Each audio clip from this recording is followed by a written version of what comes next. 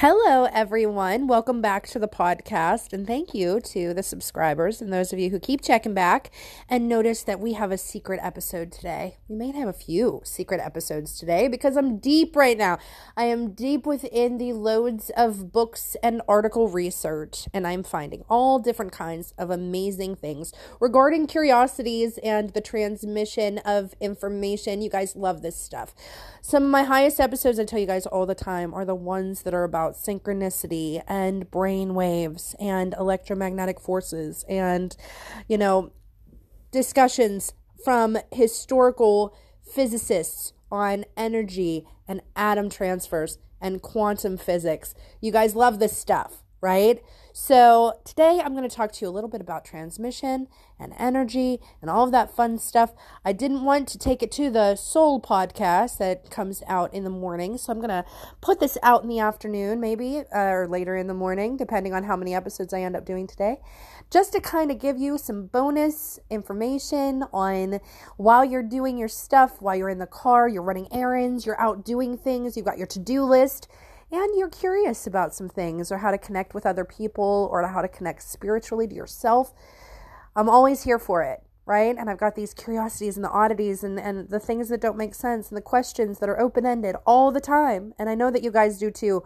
My whole listening base is constantly bringing questions up about the paranormal, about the afterlife, about what happens what happens with this, the subconscious mind. That's why the Untethered Soul did so well. That's why the Alchemist did so well, because we've got these goals and we've got the personal legend that we're all trying to follow, right? What is this life? What is it all about? What is it for? Why am I celebrating, right? And you're celebrating this because you're you and you're amazing. And we all have these gifts that we bring to the table that sometimes go foreshadowed and sometimes they're spotlighted. Like maybe you've got something about you that is just more special than anything else and it makes you have a complex because of it. It could go to either extreme, but either way, there's energy that's being transmitted. And today we're going to talk about that. Okay, so I'm going to start off with an article that I found on spirituality and health. It's this series that came out in about 2018. I've been reading about it. I get notifications from it all the time. I was once published for writing some articles in a magazine called Spiritual Awakenings Magazine, and it's down here in South Florida. And I started the relationship with the magazine whenever I had my wreath business. And I was doing aromatherapeutic healing. And for those of you who haven't listened to seasons 1 and 2, that's okay. You don't have to go back and listen right now. But I had a business, and it was called The Wreath Connection, and I started it from scratch. I was in my 20s. I wanted to tackle the spiritual side of things, but I also wanted to do some research on aromatherapeutic healing.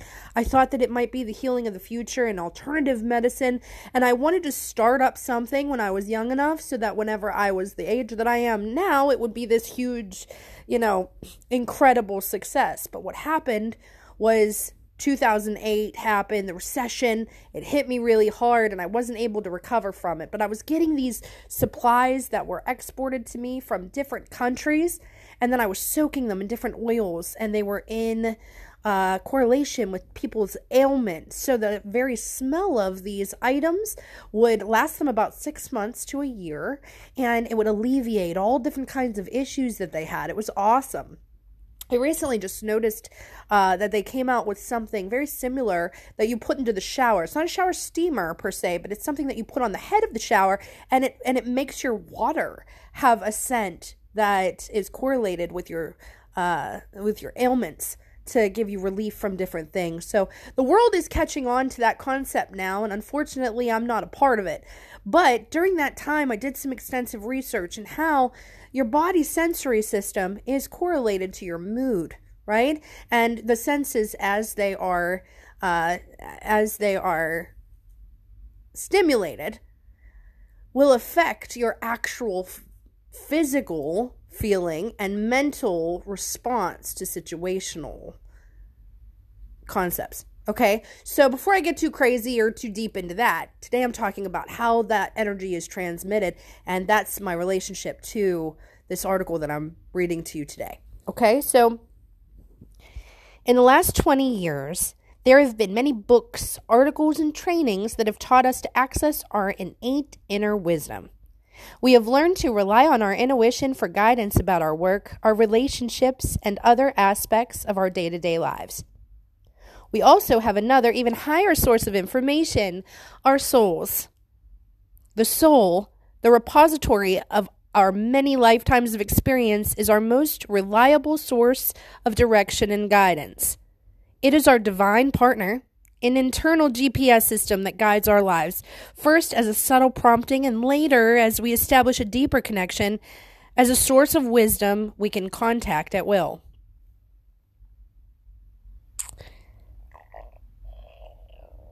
When we make contact with the soul, we have the ability to register thoughts and ideas from an even higher source, the universal or divine mind, the storehouse of all the wisdom and knowledge.